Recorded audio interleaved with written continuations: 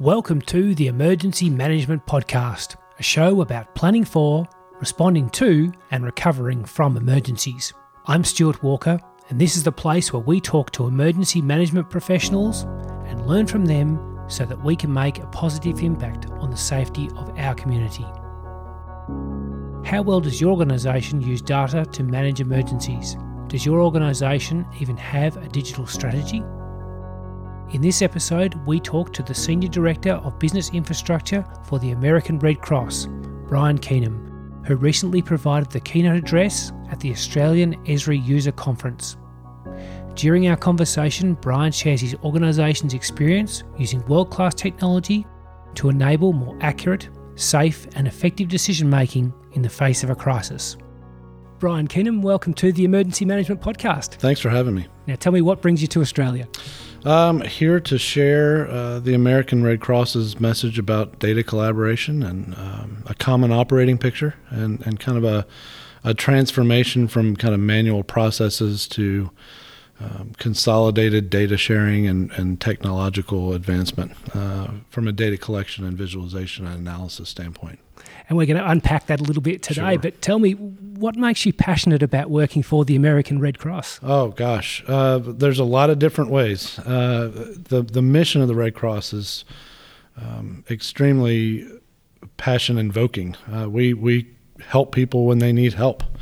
We help them on their darkest days, and it doesn't take a lot for us to get motivated every day to do that. I think our volunteers are extremely inspiring as well. So when I'm a little bit more removed from the mission, I still am close to volunteers, and that certainly keeps us going. And do you have a background in volunteerism yourself? I do. Started out in volunteer ambulance service when I was 16, Right. and became a paid person in ambulance service. Moved to dispatch, so what 000 here, 911 dispatcher there. Moved into law enforcement and then into disaster management. So a long and broken road to IT, which is what I focus on now from a business standpoint. So you really have seen all sides of the story. Yeah, I really have, yeah. Which probably puts you in a unique position then to focus on providing solutions for frontline people. Yeah, it does. I was talking about that actually earlier today. The business side of this really has to drive that well for it to have the success it needs to have. You've got to have somebody that knows the business, and having different angles in that business is really helpful, definitely. Now, Brian, the American Red Cross, or the Red Cross in general, is a household name, internationally recognised. But Can you tell me, what type of emergencies do you respond to, and what are the services you provide? Sure. First and foremost, every day we respond to all the home fires in the United States. We have 60,000 of those a year. So we do a lot of response around that. That scales all the way up to large disaster responses, hurricanes, tornadoes, flooding, wildfires, all of those larger operations that we all hear about in the news. But every day we're working in our communities on preparedness activities also. In the United States, we aren't compelled to have smoke alarms, so it's not regulated that way. So we also install smoke alarms and help our families with escape plans for their house as well. So we really try to wrap all the way around from preparedness, response, and recovery every day. And in recent years, the American Red Cross has completed a digital transformation strategy. What I'm really interested about is, what was the business strategy behind the digital transformation strategy? What was it that you did to make it a reality? Because I'm sure there's lots of organisations who would like to pursue a digital strategy, but they possibly can't get the whole business working towards that goal. Yeah, that's a really great question. The strategy doesn't happen without a commitment, right? Ultimately, in our response efforts, we saw that we were doing well. We were evolving as the information became clearer, which always gets better the longer you're in the middle of the response, right? Initially, our operations, our resource management, our deployment of individuals and material resources to the area were only good as our processes, right? And we have the benefit of having a lot of different folks in our organization that come from different walks of life. Some of us are nonprofit people from day one. Some of us come from law enforcement. Some of us come from military. And some of us have come from our federal emergency management partners. And ultimately, that gives us kind of an amalgamation of ideas and best practices that come from those areas as well. And some of our leadership that came from our federal partners really had the thought, this is great. We can do better than this. We can become more data-driven, understand our problem better and more quickly and more accurately, and therefore save resources and ultimately help the clients get services quicker. And that's where the impetus came. In our particular situation, we were lucky enough to have senior executive level type of motivation up front. Mm-hmm. That has evolved over time to even further levels in the organization, but to have that kind of buy-in really makes things a lot easier for us and has made things a lot quicker to adoption than they probably would have been otherwise. We still have had to do kind of proofs of concept. Once we've had products that work, we're able to push those up past the levels that we started and get more buy-in. So we potentially can use that across the organization, other business lines. But that's the initial impetus was really around that tactical efficiency. And our KPIs and ability to make decisions based on data. And I read a report that looked back on 10 years or where the Red Cross has been in the last 10 years under the current leadership. And one thing that was written in that document was that the IT systems that Red Cross had 10 years ago weren't extremely robust. Right. So to have achieved what you've achieved in what would appear to be a relatively short amount of time is quite amazing. It is. It's been a large effort. We've had lots of help from our partners. The ability to have data from other partners has been extremely important in that effort. But understanding that we needed to make a change, starting that conversation and doing it in a holistic way was really the reason we were able to make such a holistic change. And we still have legacy systems. We still have data that we need to get from those legacy systems that pose a difficulty for us, but we're tackling those one at a time. And the best part about having that strategy is that when we have systems of record that we need to replace, we already have an eye towards what we need. We know that spatial component is going to be critical to us. We can make requirements based on that and really have it integrate well into the system that we already have. Legacy data is always a challenge, it seems, for people moving to new systems. So what have you learned in that process? Patience. I mean, right? Ultimately, you have to take the time to do it right. Mm-hmm. And really that's not only around data mapping and understanding the data dictionary of that legacy system, but what transformation needs to occur between that legacy system and our new system to make it the best usable data that we have. It takes time and effort. Once it's done, it's done. And the more you do that, the better at it you get. So that's ultimately the lesson there. Can you unpack for me what is data-driven decision-making? Yeah, sure.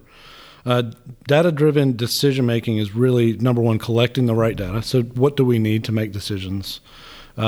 Taking that data and placing it into an analysis or a visualization or a KPI that allows us to understand and ask the question, what's happening here? It's not necessarily, in some cases, it's blatantly obvious what's happening. In some other cases, through a programmatic approach, you look at a piece of data and say, well, that's a little different than what I'm expecting. I wonder why that is. Just having data that allows you to ask that question is a huge leap forward and allows us to go back and manage the program better because we're able to say, well, that's why that happened here. We need to tweak this knob or change this process here or there so that it comes back in line with what we're looking for. So you've moved really now towards data-driven decision-making. How does this align to the American Red Cross's vision? Well, it does align very well. It aligns very well because ultimately we have an amazing network of donors that help support our efforts every day. We don't get government funding. We do have a government charter. We have the responsibility, and our responsibility lies on the help of our donors. And the better we can utilize that donor dollar, the more services we can provide, and the better case we can make for further support. And ultimately, that's what we're there for, is to help the clients and do the best job we can with the donor dollars that we get. And that's what we're doing. So gathering data in emergencies is possibly a bit of an iterative process. Absolutely. Things are always changing. How do you build a system that allows for all these different components that can come into the system? Yeah, I think so. There's a couple of pieces to that. One is we've been doing this a long time. So we do have a certain level of knowledge about what data we use and what data we collect. So the first point was, what have we reliably collected over the years, and how can we use that? That gives us an opportunity to compare apples to apples with our legacy systems, that we can go back and take a look at what's happened over time and learn a little bit more. And ultimately, there is a discovery process that happens too. It's not just about the data that we collected is what we are always going to need. Mm-hmm. It's how do we improve that set of data, and what are the changing and evolving business needs that we have that are going to require us to deliver a different kind of data to our system that allows us to take it in a different direction. You think about machine learning and artificial intelligence and kind of predictive analysis, which is where we want to head. It opens your mind about what all of the places you really can collect data are, and that's just an iterative process, just an evolution. In 2016, the Red Cross launched the Red Cross Visual Interactive Event Wizard, also known as RCView, using geospatial and digital technology to enable the organisation to make the data-driven decisions. Can you explain what RCView is? Sure. RCView is the collaborative space where we do everything. More and more, we do everything. The idea initially was for us to provide a platform in which all of our programs can operate. We knew that was going to be a phased approach. We knew that was going to take time. And we knew we couldn't do the whole thing at once, right? So we prioritized that, started with mapping capabilities, which is just the basic GIS functionality of taking data and putting it on a map and visualizing that data. That was our first step. Continuing on to develop our workforce and also the capabilities of that workforce to create kind of new and innovative ways to layer data. So can I just stop you there? Sure, you can. So when you say do everything, yeah, RCView is able to manage the processes of the business, shall we say, but also manage your prevention, preparedness, response, and recovery phases? Ultimately, that's the vision, is that we do response, recovery, and preparedness all in one place. Mm-hmm. And ultimately, if you think about it, it's a relatively logical thought process, because you use data from response and also recovery efforts to target preparedness activities. Mm-hmm. I mean, if we know that there are 10 fires in a neighborhood, and there's none in the neighborhood next to it, it's pretty blatantly clear where we're going to target our activities around smoke alarms. That neighborhood that's more vulnerable has shown the history of that activity. It's certainly the first place to go. So there is really a dependency all the way around the cycle for us, mm-hmm. Around data and our ability to manage those three pieces of the program. And it's interesting, really at that prevention stage, it's often the hardest thing to quantify. When you are trying to put a budget together to manage prevention activities, being able to put that data in the hands of those people who are managing the budget is really important. It is. There is a little bit of faith there. Mm-hmm. There is a little bit of belief that that's the right thing to do. And that ultimately is a good thing. Ultimately, that's enough of an impetus for us most of the time. But you do start to see some changes over time with regard to home fires and deaths, especially around home fires. We do operate in that space where we're working with some national partners around that data collection. And our hope is that our efforts to install smoke alarms, we're a large organization, we have a large footprint, and we have an amazing partnership with our local fire services, that with enough smoke alarms, we can really move the needle when it comes to fire-related fatalities. And that's why we're out there. It also gives us an opportunity to interact with the public on a regular basis, along with our home fire responses and our volunteers. Volunteers in our disaster program are extremely well engaged, and they want to work. They want to do things. So this gives us another opportunity to keep them engaged as well. So at the end of the day, what problems has RCView solved for you? Well, it's made our service delivery more efficient. Mm-hmm. It's made it more cost effective. We've gotten better outcomes for clients. They're spending less time in shelters. per event. And we know that that's going to increase and get better as we integrate our new national sheltering system, our operational sheltering system, and electronic shelter registration. We'll be able to tell more of what the individual needs are and direct resources in that way. So ultimately, it's providing us more data to understand the circumstances and provide better services. That's the problem. And in terms of the shelters you have open, one thing I've seen with RC View is that you can get a national snapshot. That's right. Of what is happening at any time of the day, how many shelters are open and the capacity of each shelter, where people are moving to, how quickly they're being processed. Yeah.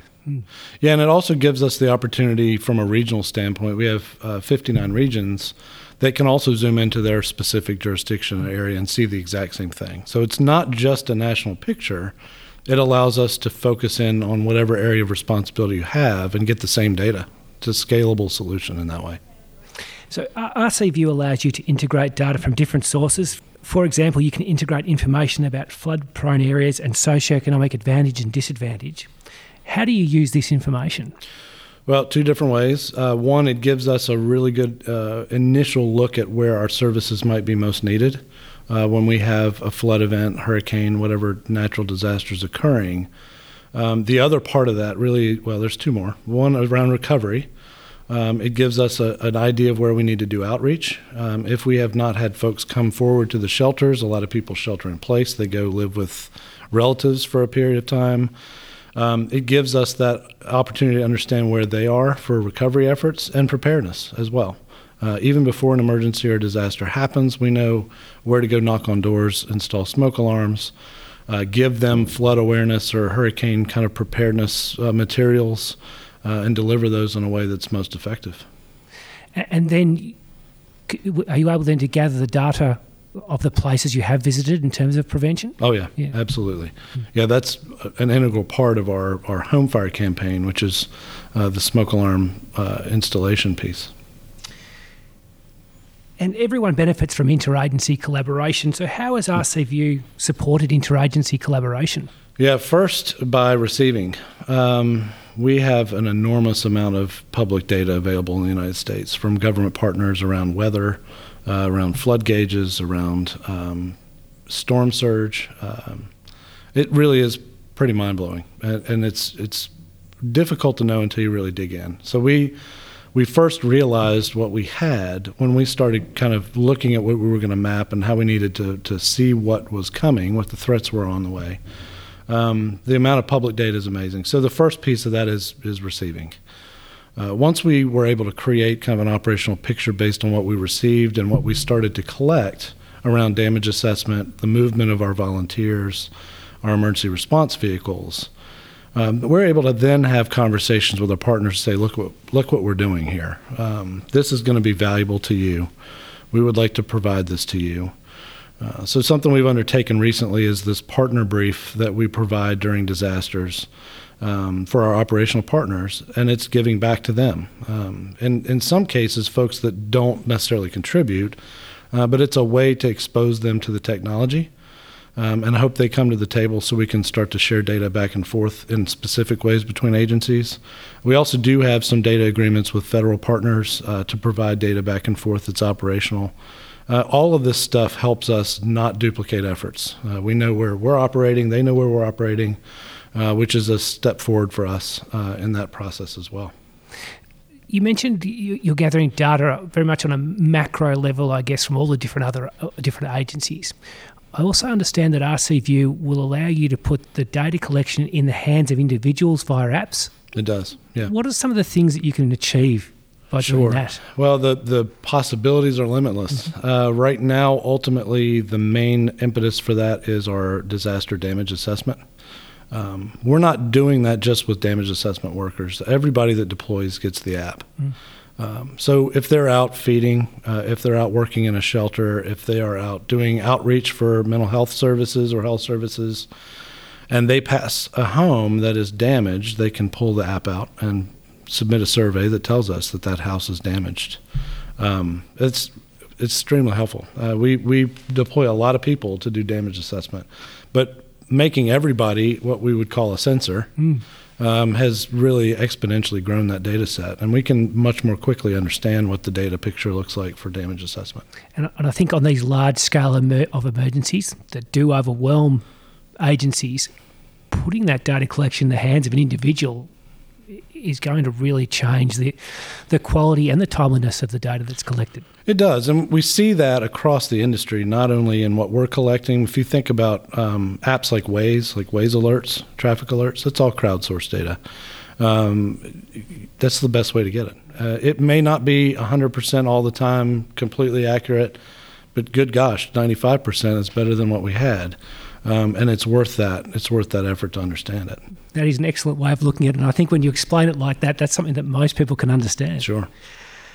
What do you think is the future for GIS and emergency management? It's exciting. It's exciting because the rate of growth of this technology right now is difficult to match with innovation, right? And I mean that because if you think about it from the standpoint of it being a room, if we were standing in a closet and we were able to fill that closet with toys, just for the sake of saying, that room continues to grow. We continue to fill that with toys. Right now, the rate at which we're able to fill it with toys is not meeting the expansion of the room. Mm-hmm. And I'm saying that because there are so many different technologies out there that are evolving around the Internet of Things, geotags on containers, on trucks, on people, on phones, those types of data sets. I think we're starting to understand what the potential is for those and how they can help us. I still don't think we've thought of everything, and that's great.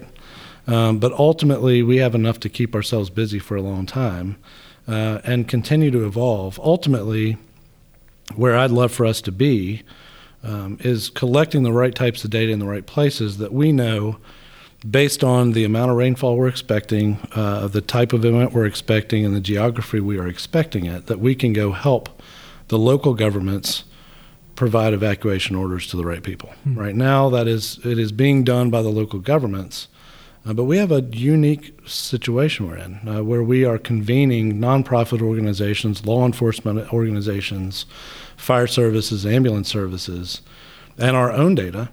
And if we can share that in the right way and start to analyze it in the right way, we're going to be able to help warn people ahead of time. Many organizations are now pursuing digital strategies. What advice would you give to organizations who are about to undertake this sort of transformation?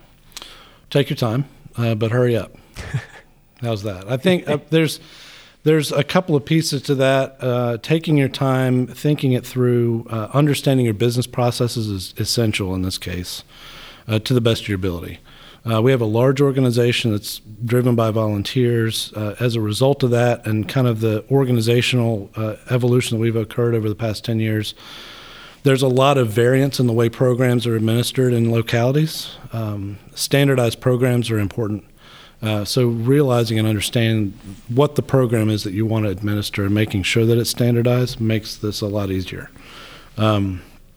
Ultimately, it takes some vision, some senior leadership buy-in, which I mentioned. I think once you have those things, you can start on the path. Do it program by program, but also one of the critical foundations of this is a data strategy that works. And building the foundation first is logical, and most of us don't do that, but it is necessary, and that's certainly something I would do if we had it to do over again. I would start there. Mm-hmm. A lot of the stuff that comes from an emergency management kind of institution and the way we implement things is typically in a crisis. Because of an emergency need that we have right now. We want to know this tomorrow. That's fine. And usually it means that we have to go back and fix some things later, right? We do some things to get us there. We do a great job of that, but we don't necessarily build the foundation first. So we have to go back and build the foundation under the house. To whatever ability you have to not do that, that's helpful. It saves you some time later. And if agencies do want to undertake this sort of work, where do you think they need to be looking for their information? So how do they do a SWOT analysis, as it were, to work out which way they should be heading? Yeah, I think if you look at your systems of record, it's pretty easy to see which ones are the most in need. So the ones that are limping along the slowest are not a bad place to start. Mm-hmm. In a lot of ways, you get some efficiencies out of that will be extremely helpful in the short term. So I think sometimes that's the way to do it. If you have the luxury of having great systems, then taking it all in and working on it for a while and prioritizing it based on whatever your organizational priorities are, that's fine too. But usually most of us aren't in that position. So I think ultimately if you have a system you need to replace next month, that's a good place to start. Mm-hmm. This is a hugely complex topic. What question haven't I asked you? Well, we could talk about capacity building. Yeah. I think that's important. One of the things that we've realized over time, the implementation of the system started, as I mentioned, operationally.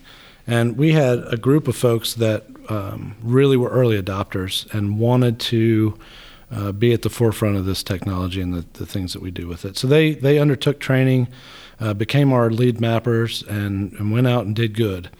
We realized that we had something and that we were headed in the right direction when the tools that we were providing were growing in the field without our direction. So we saw some real organic growth. And once we saw that, we knew we were okay. The problem with that is that we only had a handful of people that were kind of our rock stars in that way, right?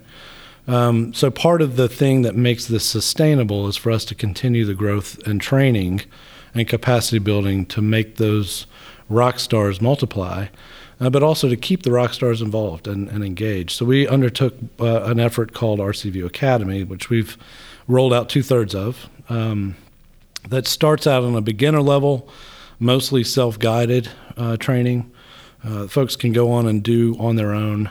Tells them how to get into the system, how to look at a map, what the map tools look like, what they are, how to build one. And that's kind of the beginning piece. The second piece is really around Red Cross specific tools. So not just what's a story map, which is one of the ways that we convey data on a daily basis, but how do you build the story map for the Red Cross for an operation? So specific to our organizational tools, that's the intermediate piece.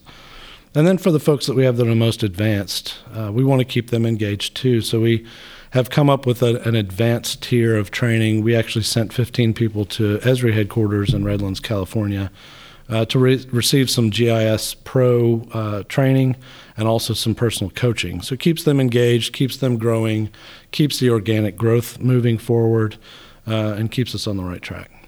So it sounds like that you had a well-defined change management strategy in place in order to make all this happen. I think so. Ultimately, there have been trials and tribulations, just like there are with anything. I go back to that initial vision. Where we wanted to end up really helped us understand the steps to get there. But again, there are pockets of systems and pockets of activity that have become more cumbersome than others because we didn't know everything when we started, but we've done well at adapting up to this point. And for the end user, what do you think is the greatest thing that they've experienced out of the digital transformation strategy? I think it's being able to see what's going on. Ultimately, if you weren't in a disaster relief operations headquarters or you weren't in national headquarters, your ability to really tell the scope and scale of an operation or a disaster was extremely limited. And I mean that in like I'm watching the news kind of limited, right? So what I think the biggest benefit we've gained from this particular technology is that everybody that's a disaster worker in our organization can see the same picture now. That's huge. I mean, we've gone from 15 people to 40,000 people, having the ability to understand what we're doing every day. And now we're expanding that to our partners in the public, and it's just really exciting. Brian Keenan, thank you very much for joining me on the Emergency Management Podcast. Absolutely fascinating. I hope you've enjoyed your time in Australia, and I really appreciate you talking to me today. Really glad to do it. Thanks a lot. Thank you for joining us on the show this week. I'm very grateful to Esri Australia for providing the opportunity to interview Mr. Brian Keenum. Esri has some great blog posts which provide further detail on how JAS is changing the traditional approaches to emergency prevention, response and recovery. For links to these blog posts, please go to this episode on theemergencymanagementpodcast.com. I'm Stuart Walker, and you've been listening to the Emergency Management Podcast. Bye for now.